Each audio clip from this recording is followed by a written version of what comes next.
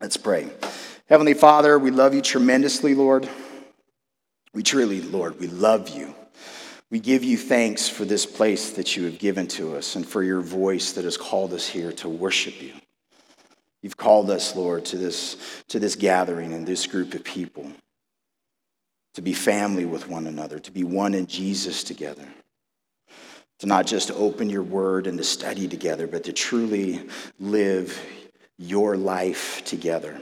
So we give you humble thanks for who you are. We give you humble thanks, Lord, that you have revealed yourself to us. And I am asking, Lord, that this morning, that you would make your heart and your mind known to each one of us as we travel through this section of your word, Lord. It's in Jesus' name we pray. Amen. All right, so remember that as we are going through the book of Acts, we have this man, Luke, it seems that he has done a thorough investigation in regards to the testimony of Jesus. So that he's gone and he's had interviews and he's asked questions. And in the Gospel of Luke, it says that he's writing this letter to Theophilus because he wants to give an orderly account of all that Jesus did, of all that he said, of the cross, of the resurrection. As we sit here in the book of Acts, it's part 2 of that gospel where he's still writing to Theophilus. So even as we looked at last week where there was a certain man, Aeneas, there's an assumption that Luke interviewed this man, Aeneas, and he got his testimony. And this is what we talked about last week. Same thing, did Luke sit down with Tabitha, this woman who died, who the Lord used Peter to bring her back to life? Did Luke sit down and have a conversation with Tabitha? Or has he interviewed other people? Is he sitting with Peter and say, tell me what the Lord was doing. Give me the scenarios and the accounts and the miracles that he performed and why the Lord was doing all these things. So as we sit in this account this morning, Acts chapter 10, the gospel is now going into a Gentile man, into a Gentile household. This is a huge breakthrough when it comes to the entire Word of God. As we sit in this text this morning, we're going to try and pull out some of the culture and trying to pull out some of the emotion that they would be sitting in this and how foreign of an idea that Gentiles can have the same salvation in Jesus Christ that Jews can. This is an idea that we take for granted today. I'm not a Jew, I am a Gentile, and I've never had to cross over this hurdle of, can I have a relationship with the Lord or not? So as we travel through here, we're dealing with a lot of cultural issues. So verse 1, chapter 10 says, there was a certain man in Caesarea called Cornelius. He's a centurion of what was called the Italian regiment, a devout, and prayed to feared God with all his household, who gave alms generously to the people and prayed to God always. About the 9th hour of the day, he saw clearly in a vision an angel of God coming in and saying to him, Cornelius. And when he observed him, he was afraid and said, what is it, Lord? So he said to him, your prayers and your alms, your giving, your charitable giving, has come up for a memorial before God. Now send men to Joppa and send for Simon, whose surname is Peter. He is lodging with Simon, a tanner, whose house is by the sea. He will tell you what you must do. And when the angel who spoke to him had departed, Cornelius called 2 of his household servants and a devout soldier from among those who waited on him continually. So when he had explained all these things to them, he sent them to Joppa. So here, the scene, again, we have to attempt to sit in this culture and this community. The nation of Rome is a military and government oppressor to the nation of Israel. So here, this community of Caesarea, it's on the Mediterranean Sea. This is the hub of Roman power over the Jews in this nation. And it would be, I've never lived in this context. We can imagine, but for the Jews, as they are considering the Romans, specifically as they're considering government and military powers of Rome, These are individuals that they would really have nothing to do with. These people would be unclean, they would be unholy. These would be representing the authority of Satan in their lives, not the authority of God in their lives. So when we talk about this man, that his name is Cornelius and that he's a centurion, he represents an oppressor. He represents somebody who has power over my life that ought not to have power over my life.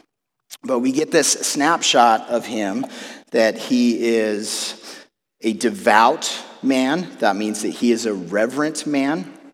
It says that he is one who feared God with all of his household. It says that he is he's giving charitable finances. He's giving money generously to the community, so to widows, to orphans. He's there supporting the Jews there in the community of Caesarea. And it says that he is praying to God always. So I was talking to my mom a little bit about this before we came in here, but this is the reality that we have to sit in. Here's a snapshot of a pretty impressive man. He is a reverent man. He is a man who fears God. He is a man who is acting according to good and godly behavior. He is giving of his own resources to the community, and he's seeking not idols, not the idols of his culture, but he's seeking the true and living God through prayer.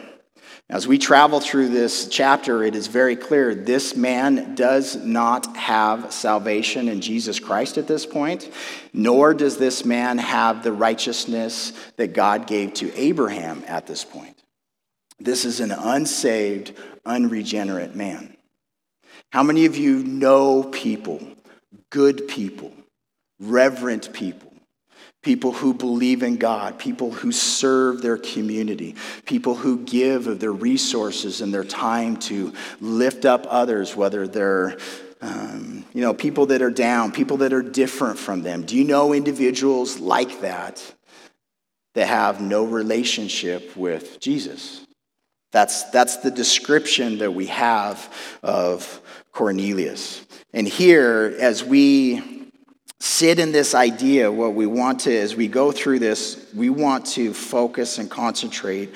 What is it that God is revealing to us about his heart and his mind? Because here's a man who our culture most definitely would say, this man's going to go to heaven. He's a good guy. He's praying to the Lord. He's doing all of the right things. For sure, God's going to let that man go into heaven. But God, in this chapter, is definitely revealing to us, no, he won't without a relationship with Jesus Christ. But because God loves Cornelius, because God sent his son to die for the sins of Cornelius, the Lord is initiating an interaction with Cornelius to bring about the revelation of Jesus to him so that he can spend all eternity in the presence of God. So he sends an angel. And this vision, this idea of a vision, it's not a dream. He is awake, but this is something that he is seeing. It is very clear. We're going to contrast that with this trance that Peter gets into in a minute. But here, God sends an angel, a messenger, calls Cornelius his name. The whole idea of fear, of being afraid. Being afraid is the position of feeling like you have no power. When you are afraid, you don't have power over the circumstances. You're afraid of what's going to happen to you. You're afraid of what's going to happen to somebody that you love. You're afraid of the circumstance, of the unknown. You don't feel like you have power to have victory or power to achieve what needs to be done in the circumstance. And you find yourself in this position of fear. In the exposure of the supernatural to us, we see this throughout the Word of God. As human beings, when an angel comes, when the Lord shows up, there is this position of powerlessness. There's this recognition of his holiness, of his majesty. Here, this very clear vision of this angel is being sent to him. It's not bodily, like we are physical before one another, but this is something that he has seen, and the emotion that it brings up in him is this position of no power. But the testimony that's given to Cornelius is, Cornelius, your prayers, your conversation with God, your giving, your good deeds. These are things that God has seen. These are not things that he has ignored. These are things, even in his life, I guarantee that God has orchestrated circumstances in the life of Cornelius, given him opportunity. And here, God's love and his attention and his desire for Cornelius is that Cornelius would be in his son in a relationship with the Father for all eternity. And the instruction that he's given is, I want you to send for this man. And when this man, Simon, comes, he's going to tell you the things that you must do.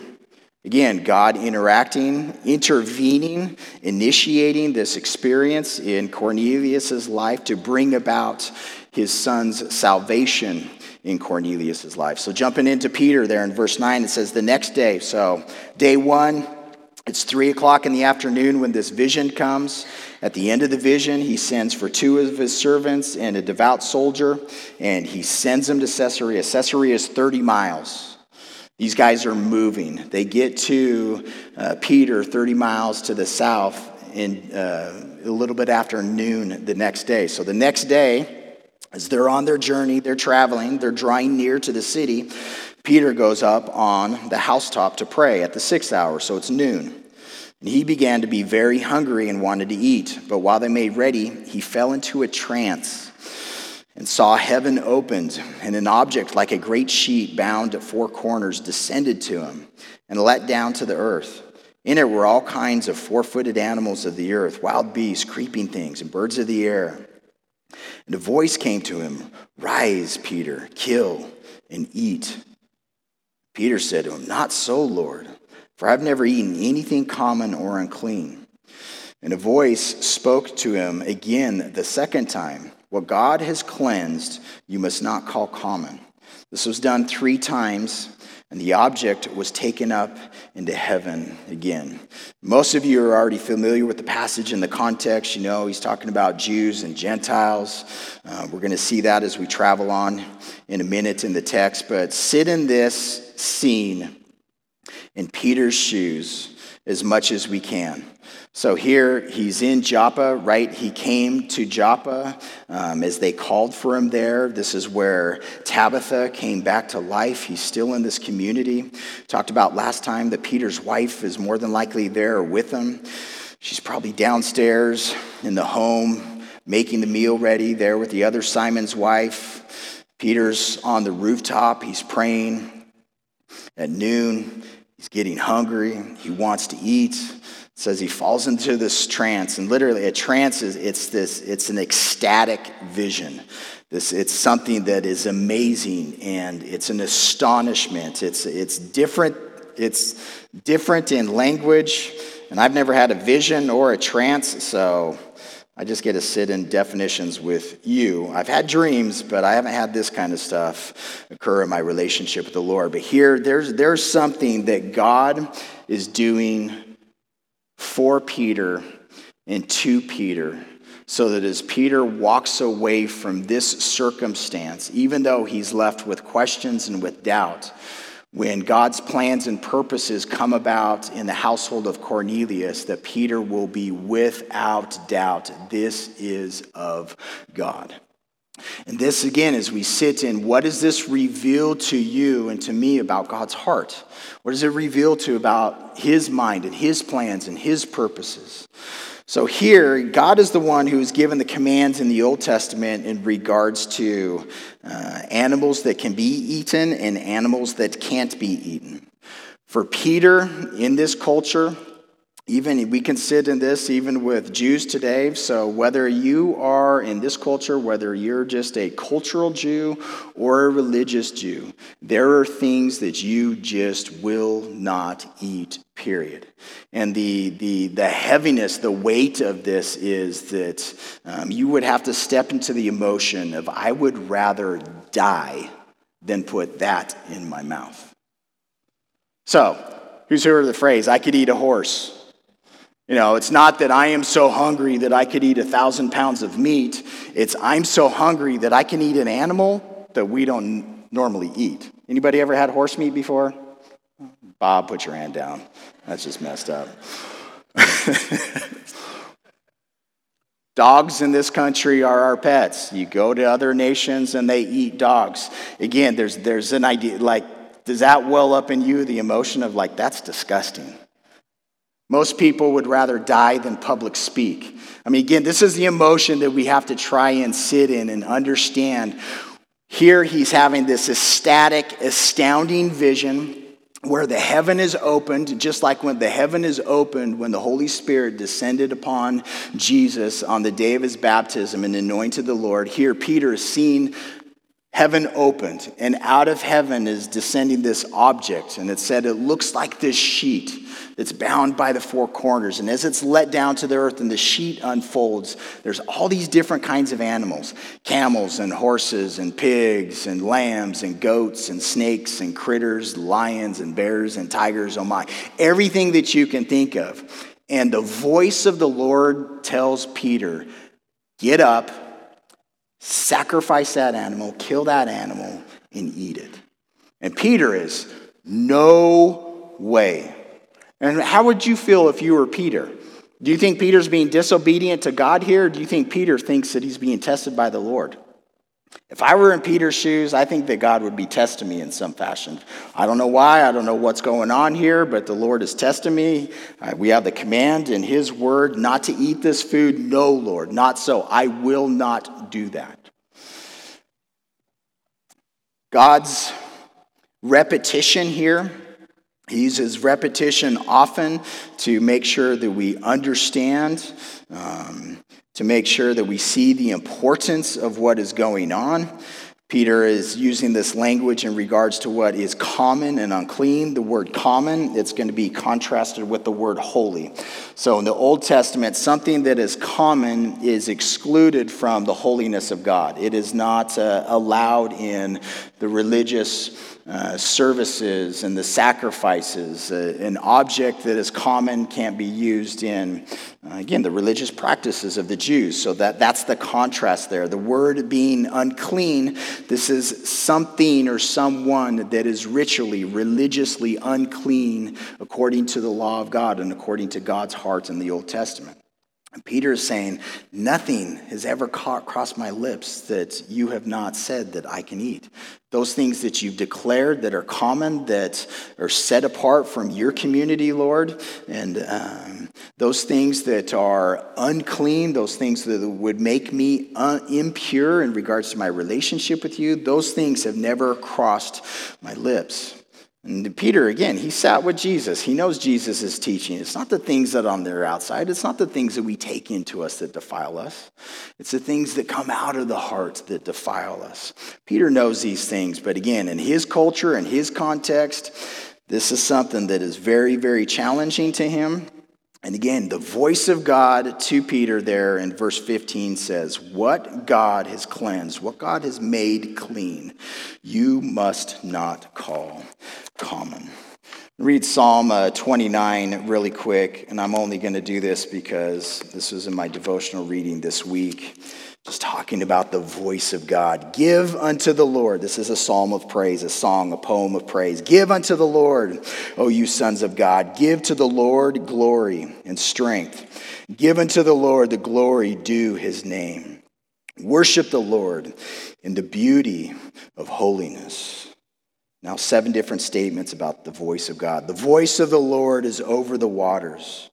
The God of glory thunders. The Lord is over many waters. The voice of the Lord is powerful. The voice of the Lord is full of majesty, of beauty. The voice of the Lord breaks the cedars, these pillars of wood. Again, the idea of the poetic imagery of strength. Yes, the Lord splinters the cedars of Lebanon. He makes them also skip like a calf.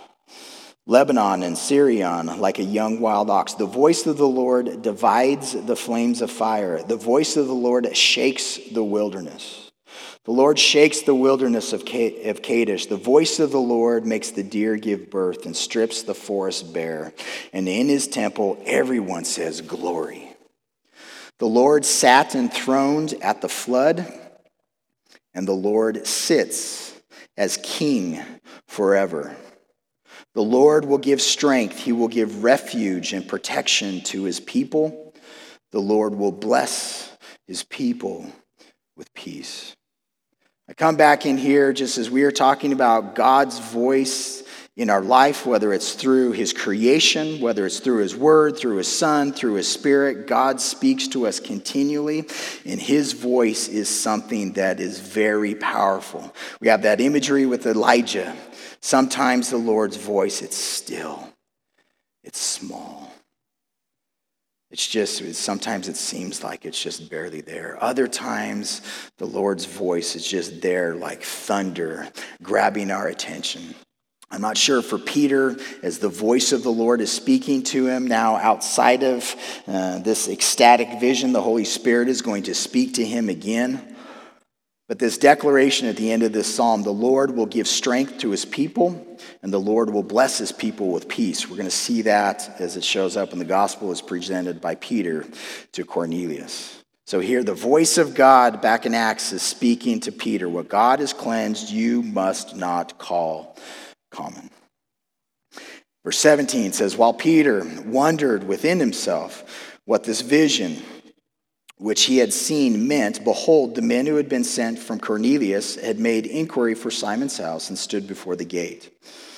And they called and asked whether Simon, whose surname was Peter, was lodging there. While Peter thought about the vision, the Spirit said to him, behold, 3 men are seeking you. Arise, therefore, go down, go with them, doubting nothing. Why? For I have sent them. Peter went down to the men who had been sent to him from Cornelius and said, yes, I am he whom you seek. For what reason have you come? And they said, Cornelius is the centurion, a just man, one who fears God and has a good reputation among all the nation of the Jews, was divinely instructed by a holy angel to summon you to his house and to hear words from you. Then he invited them in and lodged them. So we'll get to the second one there. So now, like day 2, this is the next day after Cornelius's vision. Peter, it says in verse 17, the idea, this word wonder, it means that he was perplexed, that he was doubting, and that he was hesitant in regards to the vision that God had just given to him. It is something that is in absolute contrast to his entire relationship with God, his entire life. It stands in contrast to everything that he has been taught in regards to this subject matter. And as he is thinking about this, I guarantee the thoughts about his hunger have gone away, and he is sitting there. What in the world just happened? What does this mean? God is telling me to eat these things, not to call common what he has made clean. He's doubting, he's hesitant, and he's meditating on all of these thoughts in his mind. The voice of God comes to him again. The Holy Spirit speaks to him. He says, Peter, open your eyes. Behold, this is an imperative. This is a command. Open your eyes. There's 3 men that are standing outside, and they're looking for you. I want you to go down from the roof, and I want you to go with them, and I don't want you to doubt anything. I want you to know I have sent them to you. Cornelius didn't send them. Ultimately, again, the heart of God in this. God is initiating everything in this chapter. Cornelius isn't looking for the Lord, but the Lord revealed himself and is orchestrating the circumstances of his life so that he will meet Jesus. Peter isn't seeking out the Gentiles in his life as he's going and traveling throughout the nation of Israel, proclaiming the gospel of Jesus Christ. He is not going to the Gentiles proclaiming the message. This takes an act of God in Peter's life to move him to where God wants him to be. He's obedient. He's making himself available. Though God knows that he is doubting, God knows the thoughts of our heart. He knows exactly what he's processing through. And again, that encouragement, Peter, don't doubt. I've sent these men. So he comes down. These guys are outside the gates. They give the testimony that there's this divine instruction to our master, to our leader, Cornelius. And he has sent us here. So this holy angel told us to come and get you, so that you could come to Cornelius' house and so that you could speak a message to us, so that you could speak words to us. And that's the context of the rest of this chapter. So last half of verse 23 there, it says the next day, so this is now the third day, Peter went away with them, and some brethren from Joppa accompanied him. Yeah, say that once. All right. Day one, Cornelius has a vision. Day two, Peter has his vision. The end of day two, these guys show up. They're at the gate. They spend the night there. Even this whole idea that they came in as a guest of Simon the tanner's house, that is something that does not happen culturally at all.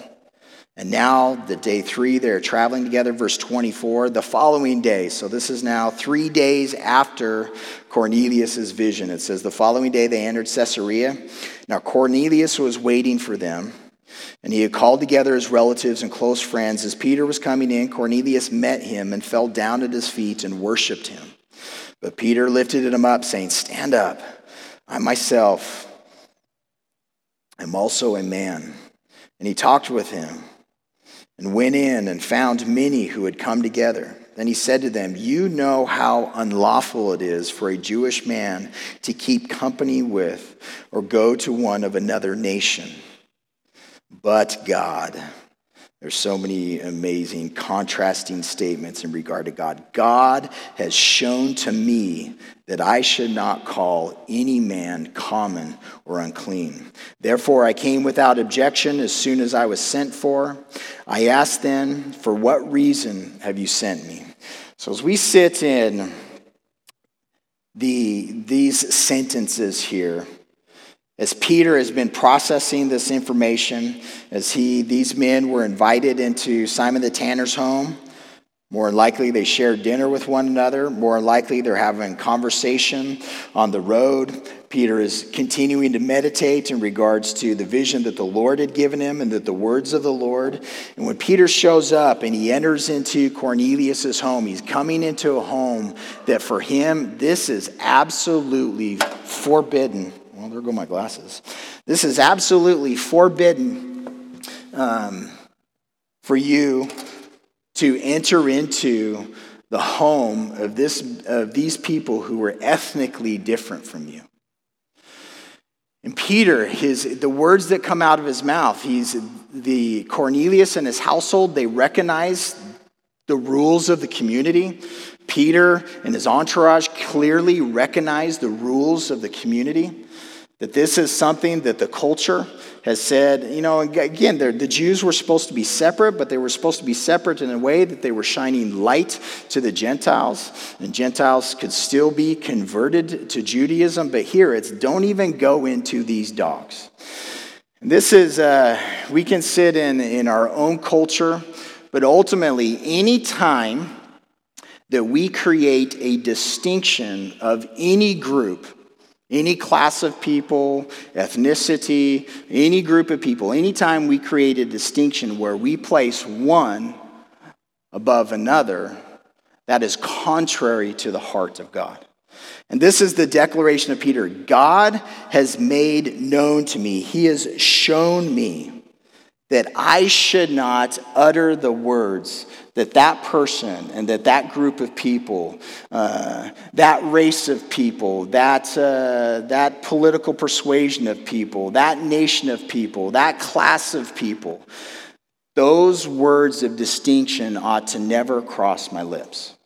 Now, what is not being said when God says that he has made the unclean clean and the common holy, he is not saying that there's a universal salvation for all humanity through the sacrifice of Jesus Christ. Because if that was true, Peter doesn't need to go to Cornelius and share the gospel. But what is being communicated is that Jesus Christ, the God who created the heavens and the earth, the God who sent his Son to die for the sins of all humanity, was not sent to condemn human beings, but was sent to save human beings, and not just the Jews, but all humanity. And it's probably easy for most of us. Culturally in this was not easy for Peter at all. And this whole idea, this is going to carry forward in the next chapters of Acts as we go through it. We see it in Galatians, even as Peter backpedals a little bit and Paul has to confront him. But this is just, a walk away, a snapshot of the heart of God in our minds and in our hearts, in our language, what comes out of our heart and in our behavior. May we not utter the words of distinction, exalting one man or one group of people over another group of people, because our God has declared all people worthy of coming to him through Jesus. Verse 30, Cornelius said, 4 days ago I was fasting. So what's the reason? Give me the narrative is what Peter's asking for. So Cornelius recounts, 4 days ago I was fasting until this hour, and at the 9th hour I prayed in my house, and behold, a man stood before me in bright clothing and said, Cornelius, your prayer has been heard, and your alms are remembered in the sight of God. Send, therefore, to Joppa and call Simon here. His surname is Peter. He is lodging in the house of Simon a tanner by the sea. When he comes, he will speak to you. So I sent to you immediately, and you have done well to come. Now, therefore, we are all present before God to hear all the things commanded you by God. Look at that heart of Cornelius, his household.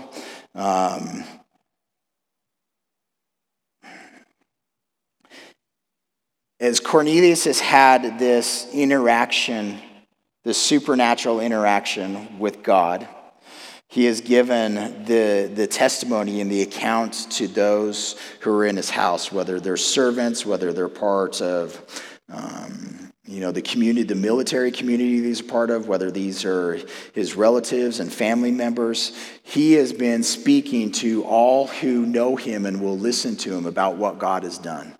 And he's sitting in anticipation and expectation that when this man comes, I'm going to hear God's heart. I'm going to hear words from God.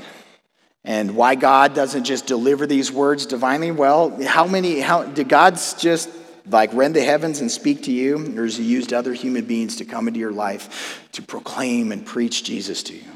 This is what I love about as often as we gather together, as often as we open up the word together, that we are gathering in the presence of God. We're not gathered here to hear my voice. We are gathered here to hear the voice of God. We're here to hear his words, and we're here to hear the words of things that he has commanded. Jesus told the disciples that all authority had been given to him to go to the nations, baptize them in the name of the Father, Son, and the Holy Spirit, and teach them to observe all the things that I have commanded. So this relationship that we have with our God, he has given direct orders and direct commands. These are things that we're to guard and keep and obey, not out of self-righteousness, but always he is the one that has given us a new heart that desires to hear from him, that desires to not just obey him, but to bring him glory through our thoughts and through our words and through our actions. Verse 34, Peter opens his mouth. I love it when Peter opens his mouth. This man preaches some incredible messages. This next section that we're going to read through, we're going to read down through verse 43. There is a lot in here. We are not going to drill down into the depths of any of this morning, but I would invite you to drill down on your own. Because what he is conveying here is he's conveying the gospel. Again, we've watched Peter in multiple scenarios in the book of Acts as he is communicating the gospel. Each time there's a little bit different flavor. There's some similarities. There's some differences. Peter opens his mouth and he begins this. In truth, I perceive, I grasp, I get it, that God shows no partiality. He doesn't show favoritism. And this word means to unjustly treat one person better than another. God does not unjustly treat anybody. He is without favoritism, and he is without partiality. This is not just a head knowledge sentence for Peter. This is something that he is experiencing, and his light bulbs are going on in regards to what his Savior has done for humanity and not just his countrymen. Next verse 35. But in every nation, every ethnic group, whoever fears him and works righteousness is accepted by him, is pleasing to him. Bearing testimony about Cornelius. Cornelius is of another ethnic group. He is a man who fears God. He is a man who is working righteousness, justice in his community and his life. And we're told that his prayers and his almsgiving, these are things that were remembered before God. These things were pleasing to God. Verse 36, the word, the gospel literally, which God sent to the sons of Israel, preaching, and this is evangelizing. Again, this is all gospel content, preaching peace through Jesus Christ. Remember in Psalm 29, that end, that he will give peace to his people. The Father has sent his Son to the children of Israel, preaching peace, preaching the gospel of peace through Jesus, the Christ, the Messiah. He is Lord over all. That word, literally, it's that message, that statement. This is something that you know. This is something which was proclaimed. It took place throughout all Judea and began from Galilee after the baptism which John preached, how God anointed Jesus of Nazareth with the Holy Spirit and with power. That testimony there at Jesus' baptism. Testimony of his life. He went about in this nation, wherever he went about doing good and healing. We talked about this last week, restoring all who were oppressed by the devil. For God was with him.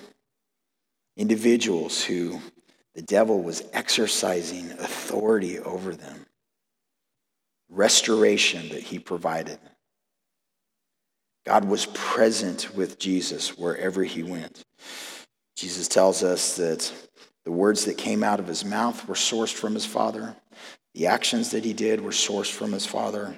He went where the Father directed, did what the Father said, even to the death of the cross.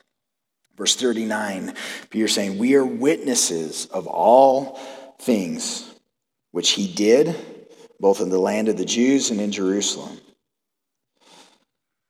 Whom they killed, they executed by hanging on a tree, the cross. Him, Jesus, God raised on the third day and showed him. He gave him openly, visibly, but not to all people, but to witnesses chosen before by God, even to us who ate and drank with him after he arose from the dead. Jesus' resurrection was physical, a physical body. He ate with them. He drank with them. They touched him. They heard him. They interacted with him. They saw his death. They saw him after his resurrected. And it's he, Jesus, has commanded us to proclaim, to preach to the people, and to testify that it is he who was ordained, appointed by God to be judge of the living and the dead. To him, all the prophets witness that through his name, whoever believes in him will receive remission of sins. Listen to these words that are coming out of Peter's mouth, though. These words have a new meaning and a new context and a full truth in regards to the heart of God.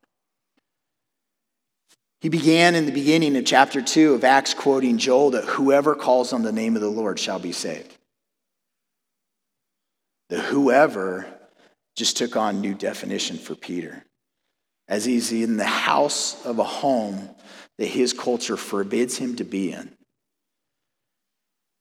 Cornelius has had an interaction with the Lord that was initiated by God. Peter has had an interaction with the Lord that was initiated by God. They are both being obedient to God's direction. The Holy Spirit is moving upon Peter's mind and heart. He's moving upon Cornelius's mind and his heart. And there is a fuller revelation and knowledge and understanding in regards to the heart and mind of God that has been consistent from the beginning. In the beginning, God created the heavens and the earth. God does not change. He is the same yesterday, today, and forever. This has always been his plan A. And here he's being able to communicate that the Father has made Jesus the judge of the living and the dead. We are told that God judges in righteousness, that his judgment is just, that his judgment is gracious and merciful, but his judgment is true. He is the judge of the living and the dead. He is my judge. He is your judge. And the judgment of our life, the declaration of whether we are clean, have been made holy through Jesus, his nature, his character, his sacrifice, his resurrection, his power, or if we have not, that's the ultimate judgment that he will sit in as judge. And you can turn to the end chapters of Revelation for that specific context. To him, all the prophets of the Old Testament, the voice of God through men of the Old Testament, they have preached it through his name, through the Messiah, that whoever believes in him will receive forgiveness, the remission of sins, the removal of sins, whoever. And the Holy Spirit interrupts Peter. This is something that I pray that the Holy Spirit will do to us often. May he interrupt our lives with his will day in and day out. While Peter was still speaking these words, the Holy Spirit fell upon all those who heard the word. And the idea of hearing, though, it's listening. There's an assumption that everybody that's here, everybody that's in this room, the Holy Spirit falls upon all of them. They all come to faith in Jesus Christ.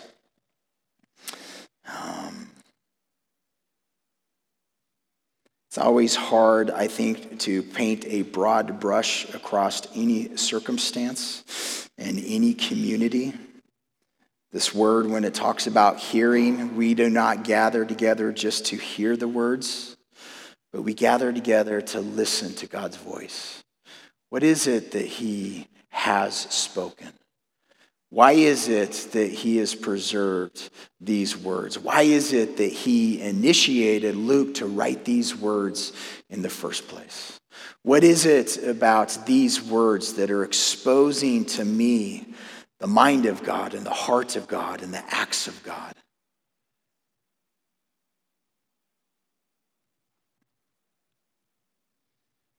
While Peter was speaking this message, these specific words, Holy Spirit falls upon those who heard, who listened to the word, to the Logos.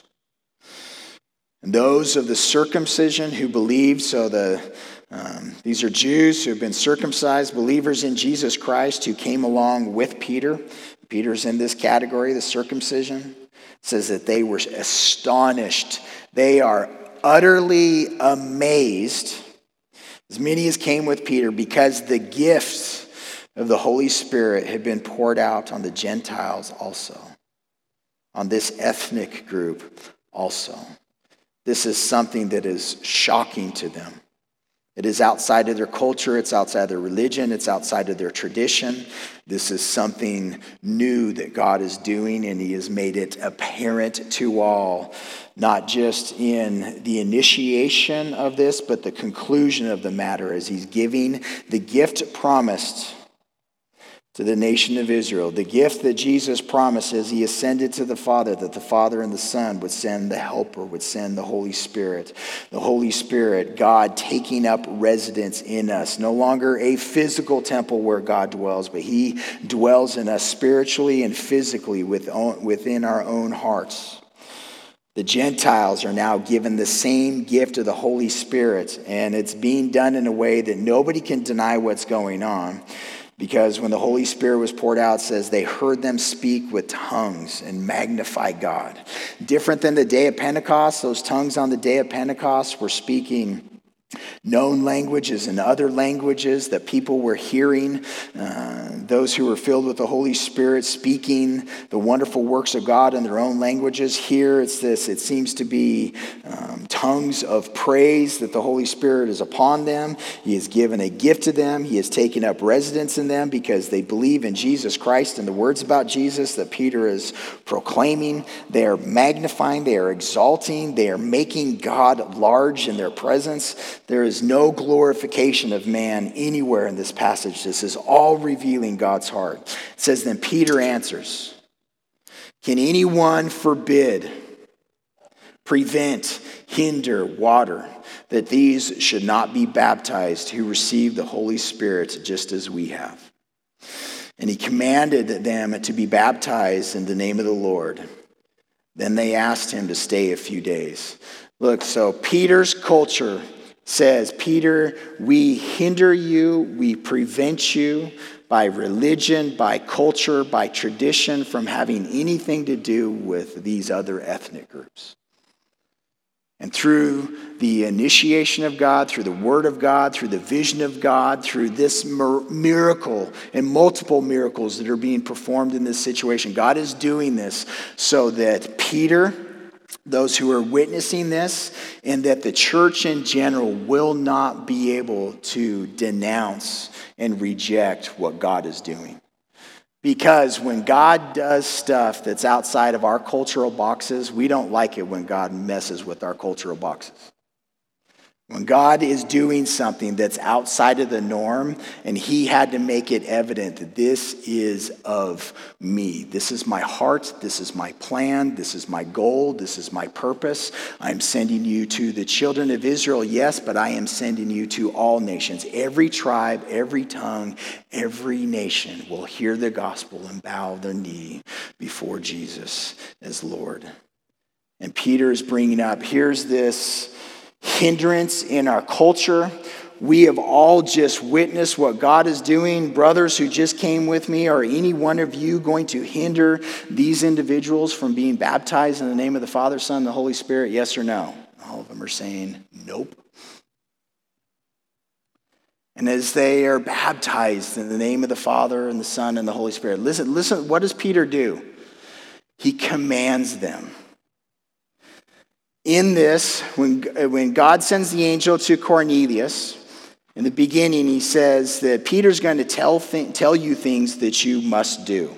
When Peter shows up, the words out of Cornelius's mouth is, we've all gathered before God to hear the things that things commanded to you by God. And when he speaks these things, and again, the Holy Spirit is poured out, the end of this is they are responding in faith to what Jesus did, to who Jesus is. Peter, in the authority that has been given to them, commands them to be baptized. Why? They'd already received the Holy Spirit. Do they need the Holy Spirit to be saved? No. But Jesus commanded in the very beginning, baptize them in the name of the Father, Son, and the Holy Spirit. Teach them to observe everything that I have commanded. What has Jesus commanded us to do with those who respond in faith to Jesus? Be initiated into the community. As we travel through the book of Acts, I've brought this up before and I continue to mention it. If you have already responded to Jesus as your Lord and Savior, and you have not been baptized in the name of the Father and the Son and the Holy Spirit, you are disobedient to the command of God. There's nothing that you need to wait for. It's not a work of righteousness. It's a work of love. It's a work of obedience. It's a work of identification. Romans tells us that when we go underneath the water, that we are identifying ourselves with Jesus' death. The God who created the heavens and the earth sent his Son to die for my sins on the cross. We stand before each other publicly and say, that is my Savior. His death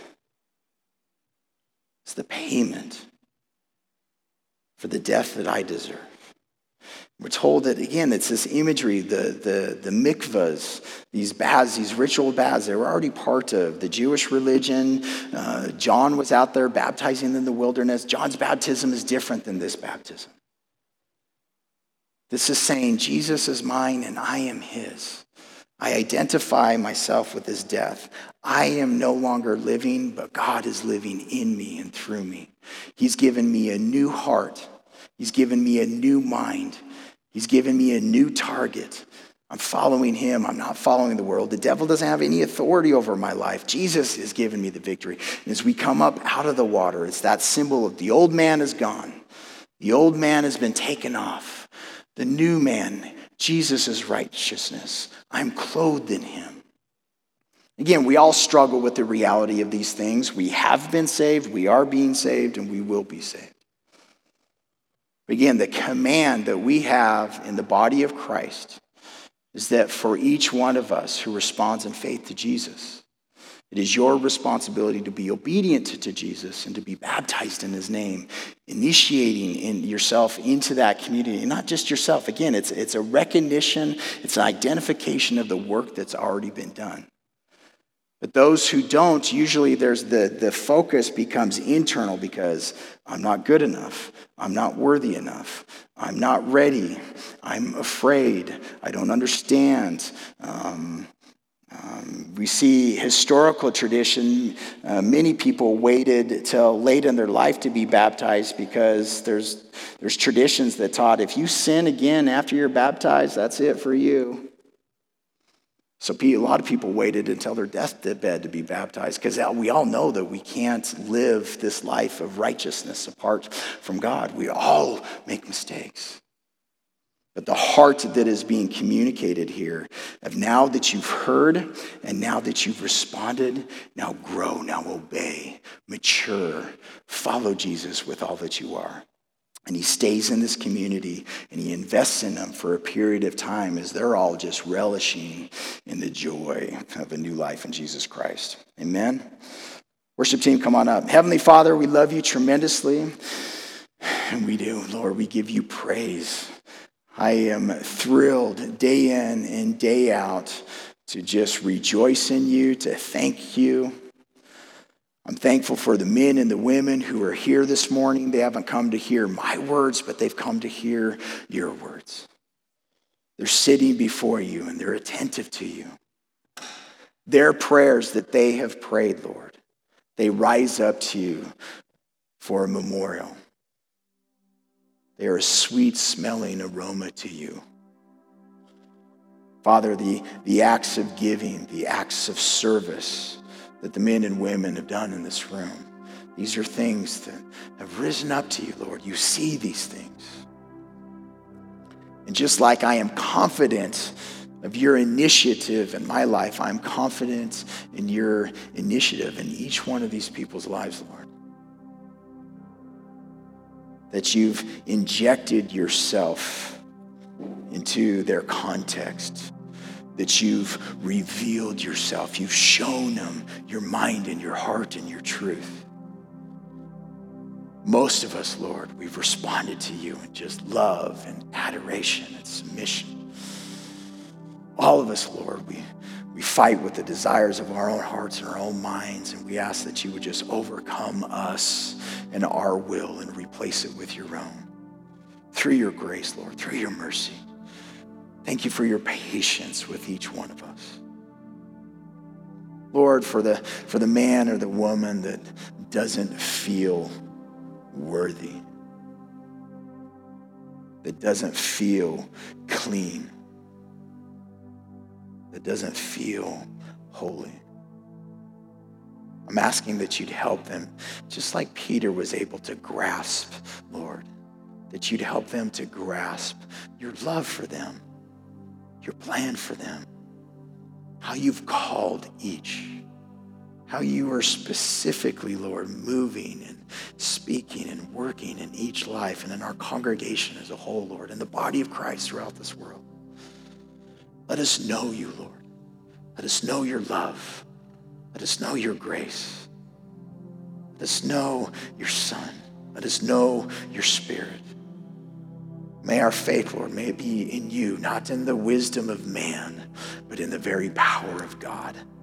Manifest yourself amongst us, Lord.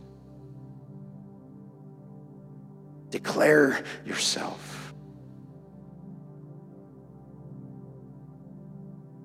Bring about the circumstances that are necessary in our lives where there is no possibility of denying that you are the King who is enthroned for all eternity.